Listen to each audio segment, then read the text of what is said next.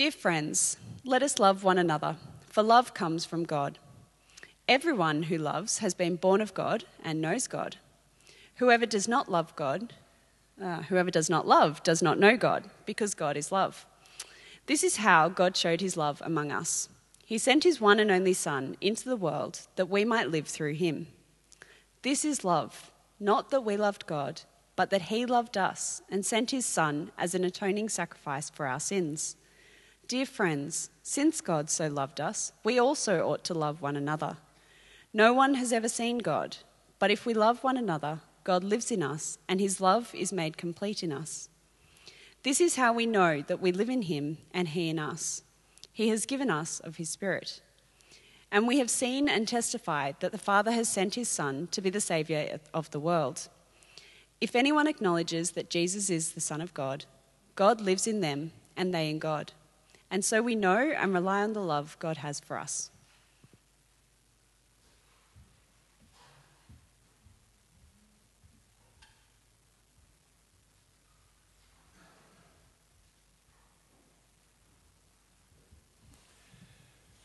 Afternoon, everyone. My name's Craig. I'm the minister here at the Garrison, and extend my welcome to you from Chris's as well. And if you're new with us this afternoon, you've joined us at the back end of the very last week of a series we have been exploring here called Messy Faith, looking at the interaction of mental health and Christian faith. And we're sort of wrapping things up this week with a reflection on learning to love others in the mess.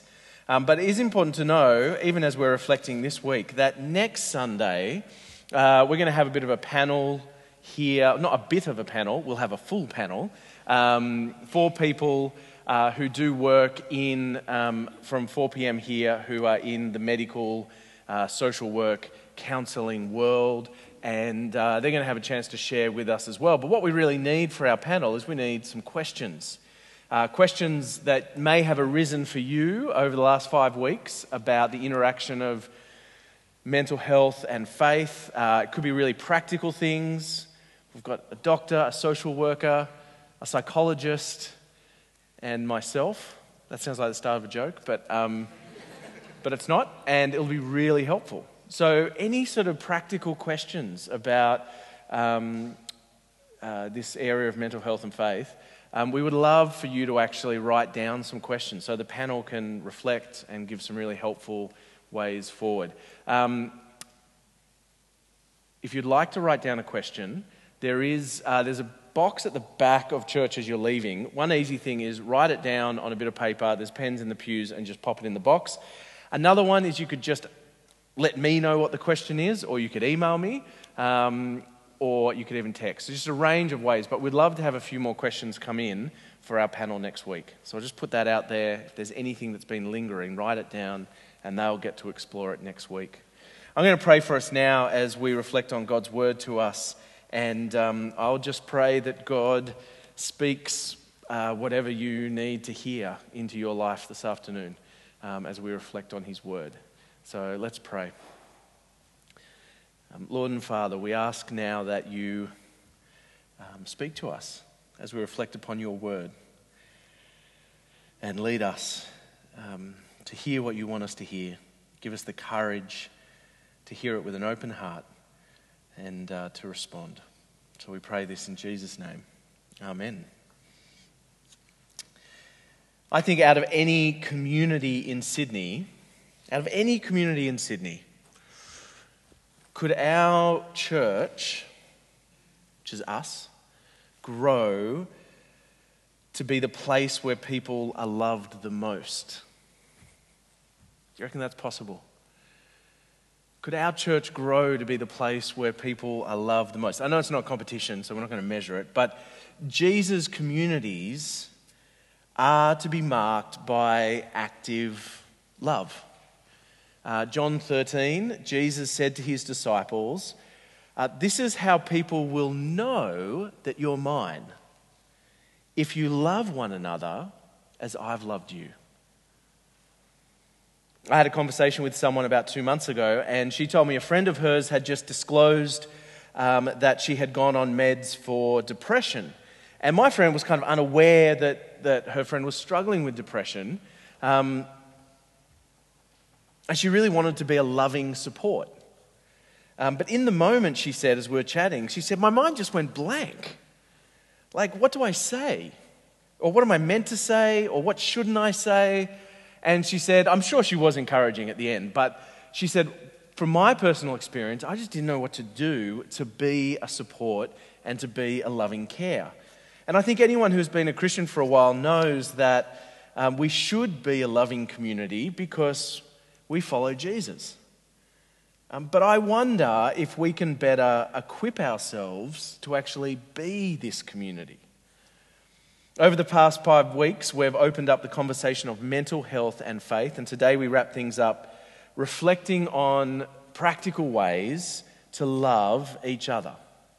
Of course, this topic itself is so broad, but what we will do is just start today with conversational skills that we can sharpen to be more helpful as a loving presence, both here in our church family and even in the world that God has you in and the people around you day to day.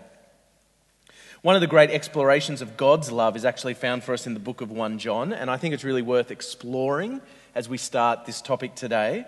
In chapter 4 of his letter, John provides what I call the Copernican revolution of love. You know the Copernican revolution? I don't really know it that much, so if you're anything in the science world, you'll know it more than me, but I've Googled it. A reference, right, to the discovery that the sun is the center of our solar system, not the earth. And so we revolve around it. It doesn't revolve around us. Complete game changer. Changes how we understand. I reckon there's one of these here in 1 John chapter 4. It's at the end of verse 8 there, and John writes these 3 words. He says, God is love. There it is. God is love. Now just sit with that for a moment. God is love. Not God is loving, nor God understands love. No. God is love. He is the very definition and source and author of love. And I wonder if that is the image of God that you have in your mind. Of course, that's not all God is. We read through our Bible, he's also creator, judge, sustainer, source of all truth. But he is also love. This is why I guess you and I need to be reconnected with God so bad. Because, at least according to the words in 1 John, we will never truly know the extent of love without knowing God himself. We can get glimpses of it. We experience things we think feel like love and guess that this is probably a loving thing to do. But to get to the heartbeat of love itself means a genuine interaction with the divine, according to what's written in the Bible. And in verses 8 to 10 of 1 John 4, I think we find out 4 things about true love. Firstly, it's independent. Do you see those words in 1 John? This is love, not that we love God, but that he loved us. It is independent, it's not dependent. This is love, not that we loved God, but that he loved us. And I wonder if this is why God is present with us in our mess. Because his love is independent of our mess. Thank goodness. So his love is independent. Secondly, it's active. We read, this is how God showed his love amongst us. He sent his one and only Son. Love always has hands and feet of some kind. It's active. And it's true with God's love. Thirdly, it's sacrificial. He sent his Son as an atoning sacrifice for our sin. Atoning means to kind of fix that which is broken. It's an Old Testament word. An atoning sacrifice means that Jesus substituted himself in for you and I when he died on the cross. He bore the rightful punishment of our sin so that we don't have to. so that in fact God can declare us holy, blameless, one of his children. Why is the symbol of Christian faith the cross? Because our God died for his enemies. Love is sacrificial. And fourthly, love's purposeful. He sent his one and only Son into the world that we might live through him. That we might live through him. The purpose of God's love towards us is actually some sort of fullness of life. God is love. And from the very author of it, we learn that love is independent and active, it's sacrificial, it's purposeful. But there's one other section to 1 John that intrigues me, and you see it there in verse 12. John writes, "No one's ever seen God, but if we love one another, God lives in us, and his love is made complete in us." Isn't that a weird verse? Does this mean that God's love is not complete? Well, no and yes. I guess this could be one of those both and situations. The word complete here is the word for perfected, or things being brought into their fullness. 2 weeks ago, Naomi gave me a Fitbit watch for my birthday, which I was chatting to some people very briefly about before. I said that I'd wanted one. She did the research. She found the one that looked good. She paid the price for it. She wrapped it up and gave it to me on my birthday morning. Done and dusted, right? Sort of. But what really made this present complete was when I actually started using it. I've downloaded the app on my phone. I'm measuring my sleep. I keep tabs on my water. I love the fireworks I get every day when I reach 10,000 steps. I love this space-age Star Trek gadget that sits on my wrist. Now you could say the gift is complete because it's having an impact. I'm loving it. And so it is according to 1 John with God's love. It is full and real and given to us. But it's not complete until we've received it, taken it out of the box and use it. That is, we let God's love lead and teach us to love others. It being transformational in our life. That's a big change for me, to keep growing in a loving relation to others. And it's also transformation for them. That is the fullness of God's love. It's meant to be lived out. Interactional. It's beautiful. And that is why it's so important that you and I learn how to love our messy faith community. And I deliberately use the word learn because it's not easy to know what to do when someone is going through a rough time. And it's not easy to know what is loving and what isn't. And it can be really difficult. Loving others, for example, does not mean simply accepting all behaviour as godly and healthy. To accept someone as they are, which is a phrase I've used a little bit in this Messy Faith series, incredibly important. Accept someone as they are means that I understand that due to a whole host of reasons, many of which I don't even know about, you are currently in the situation that you are in. And I will meet you in that place. Affirm your value, know that God is powerful to work, and be willing to walk alongside you towards something good. To accept someone as they are is to recognize that where they are can be a starting point. And from this starting point, we're going to look forward.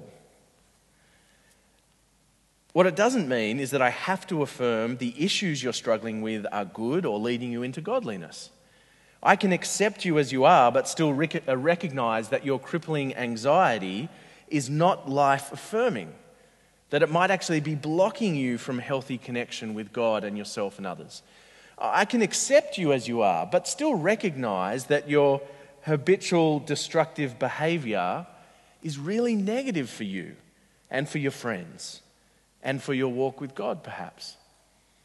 When Paul writes to Timothy, the young minister in Ephesus, he says, I give you this charge, preach the word, Be prepared in season and out of season, correct, rebuke, and encourage with great patience and careful instruction. There is clearly a place for correcting and rebuking in God's family. You can accept someone as they are without casting, correcting, and rebuking out of the window. However, I think what we've found in this messy faith journey is that when someone is wrestling with a mental illness of some kind, we must use, as Paul writes, great patience and careful instruction. Because too often, well-meaning Christians have spoken destructively into the lives of people wrestling with depression and anxiety and trauma and addiction. Did you notice Jesus' words from Matthew 7, which is the first Bible reading that Naomi read to us?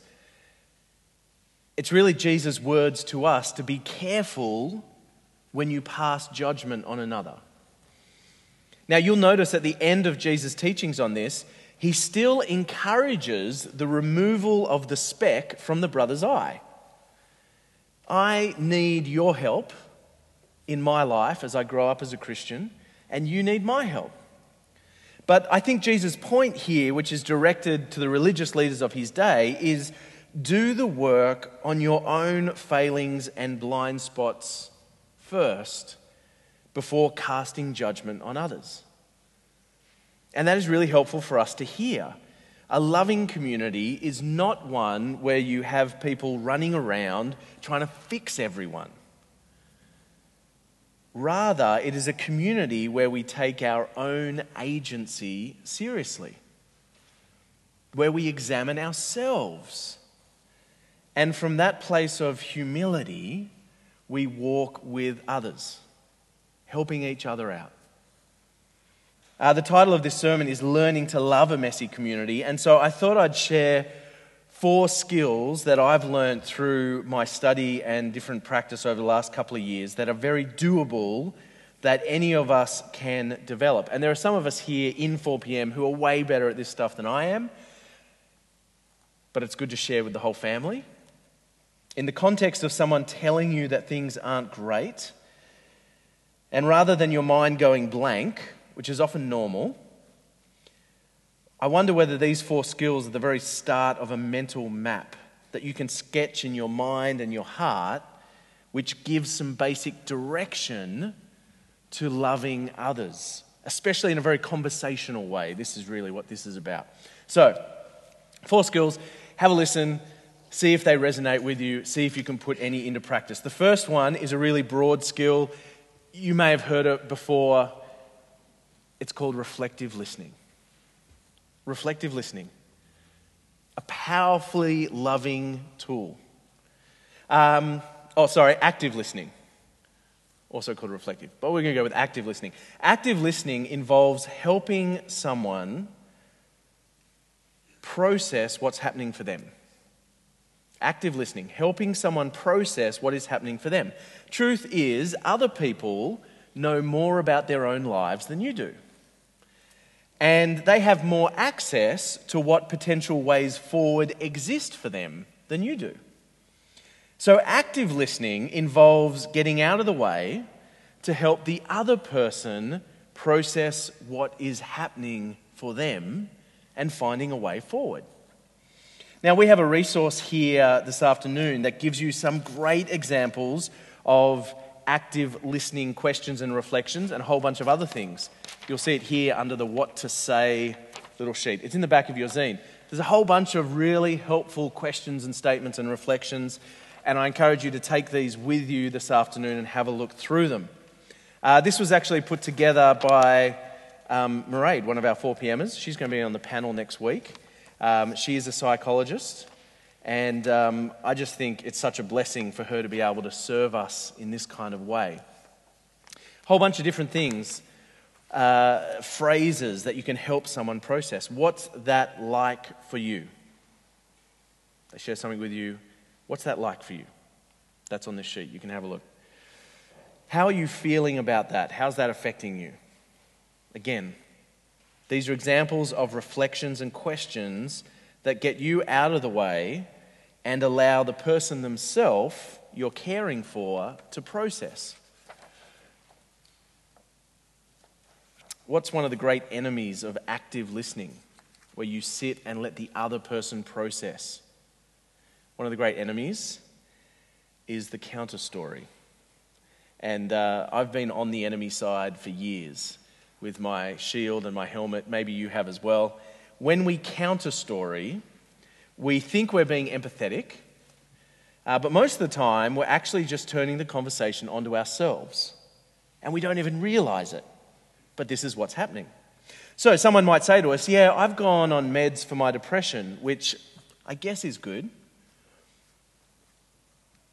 And you say, my cousin has just gone on meds for his depression too. And he says they're really good, but I don't really know if it's really good for him right now, because I had this chat with my mum last week, and my mum was saying that my cousin didn't really see a proper GP or something. I don't know really what the story is.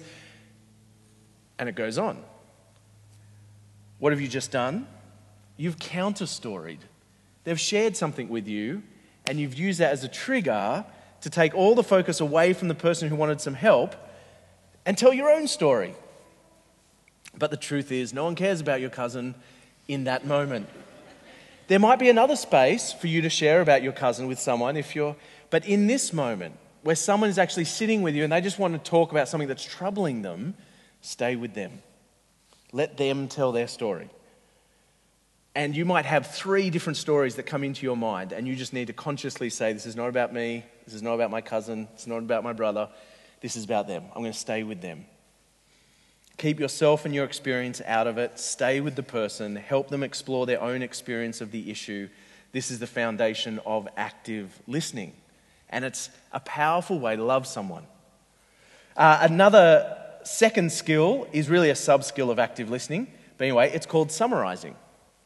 And it may seem silly, but if someone shares a bunch of stuff, it can be really helpful to feed back to them what you've just heard them say. So I'm hearing you say, this happened, and you felt this, and you've said that this means you're unsure about X. Is that right?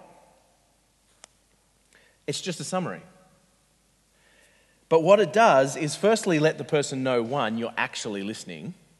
2, what it does is let the person hear back what it is they've just said to you. And thirdly, that allows them to process it. Sometimes things in our mind sound different to when they're actually fed back to us. And it's really helpful. And so you might say, yeah, but I'm not giving any advice. I'm not telling them what to do. It's like, that's okay. If it's been a long discussion and they've shared a lot of stuff, and you can just summarize for them and then just sit. And often that will trigger another thought for them, a helpful processing thought. You've given no answers, you've given no advice, but you have created space for someone to be heard, understood, and invited into further processing. Summarizing is a great active listening skill. It's a great way to love someone who is sharing with you difficulties in their life. Thirdly, empowering change.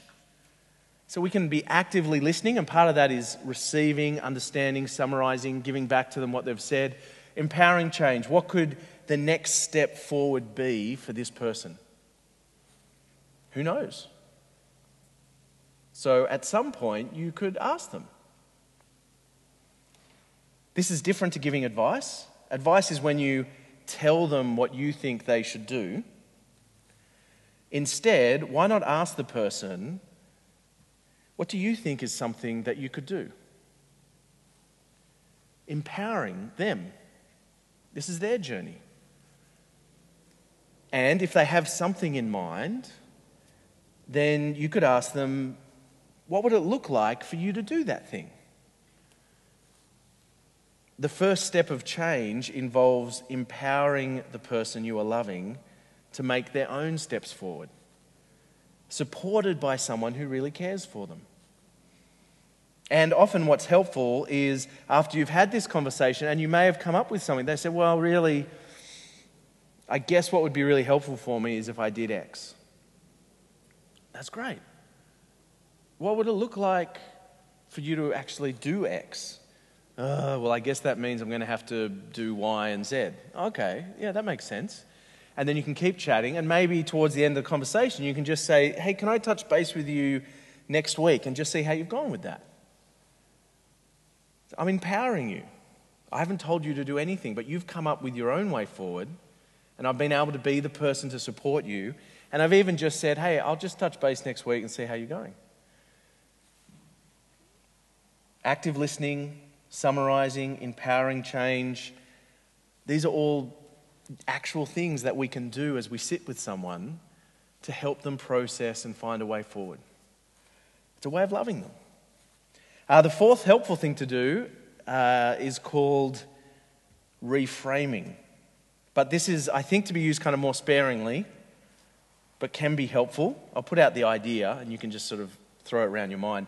Often we only see things through one very particular frame. And a loving friend can help us reframe what is actually happening, perhaps shift our view just a little bit.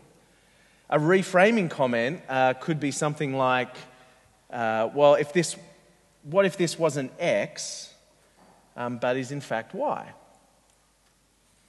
And notice it's a question.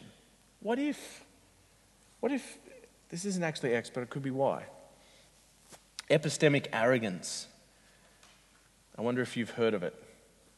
Epistemic refers to the study of knowledge. Arrogance refers to arrogance. Epistemic arrogance refers to the confident assertion that you know something when in truth you don't. In pastoral situations, epistemic arrogance always starts with, God is doing this to fill in the sentence. God is doing this to help you love him more. God is doing this to help you trust him more. God is doing this to discipline you for your sinful life. Is he? Do you know that with absolute certainty? Of course you don't. You're trying to be encouraging, and that is good, but you're not necessarily telling the truth.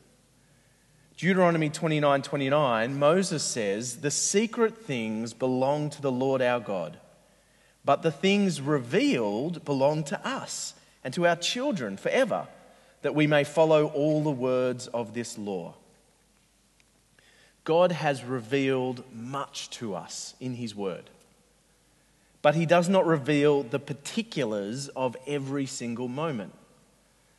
Reframing is an invitation for someone to see something in a different way.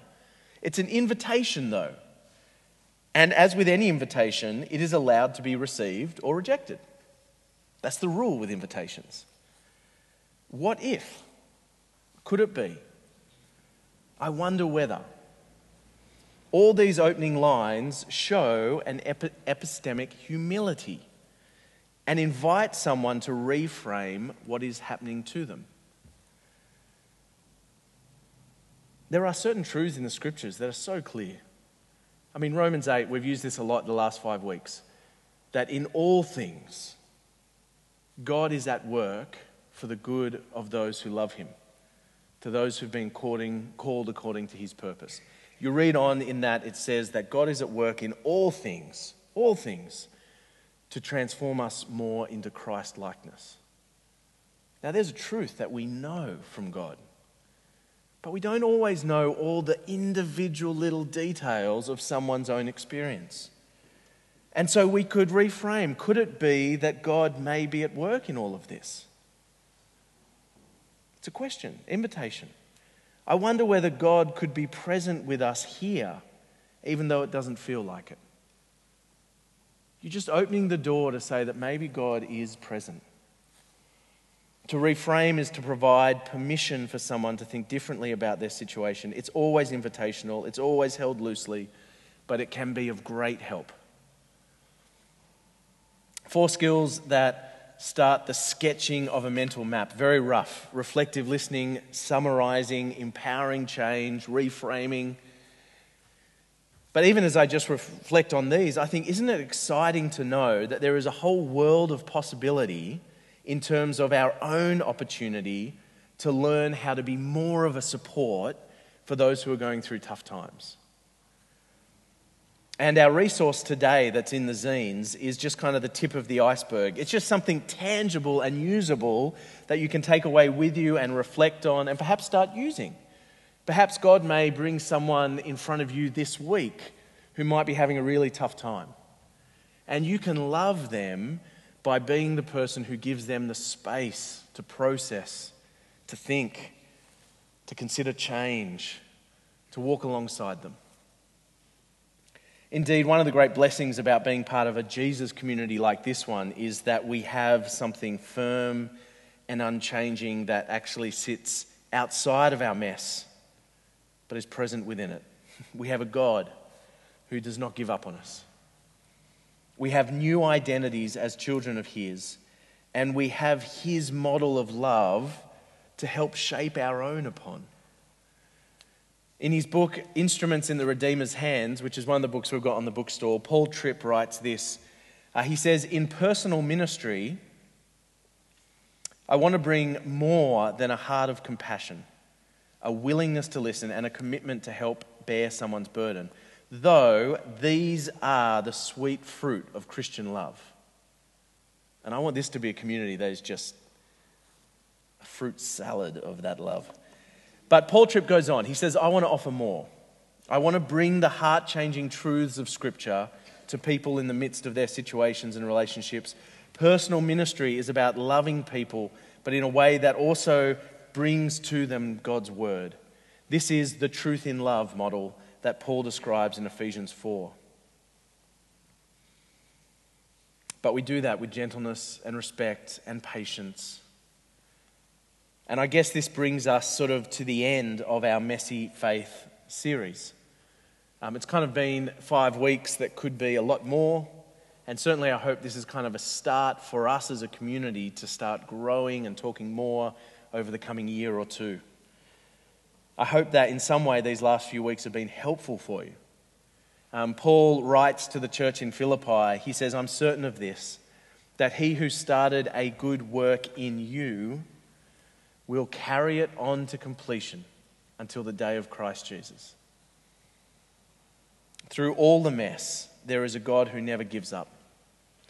With a love that is independent and active and sacrificial and purposeful. And one thing I do believe is on that final day, if we can continue trusting Jesus as our Lord and Saviour,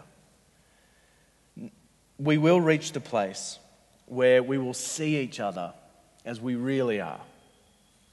Not plagued by our darkness, but finally set free to fully be our true, loving, resurrected, God-worshipping selves.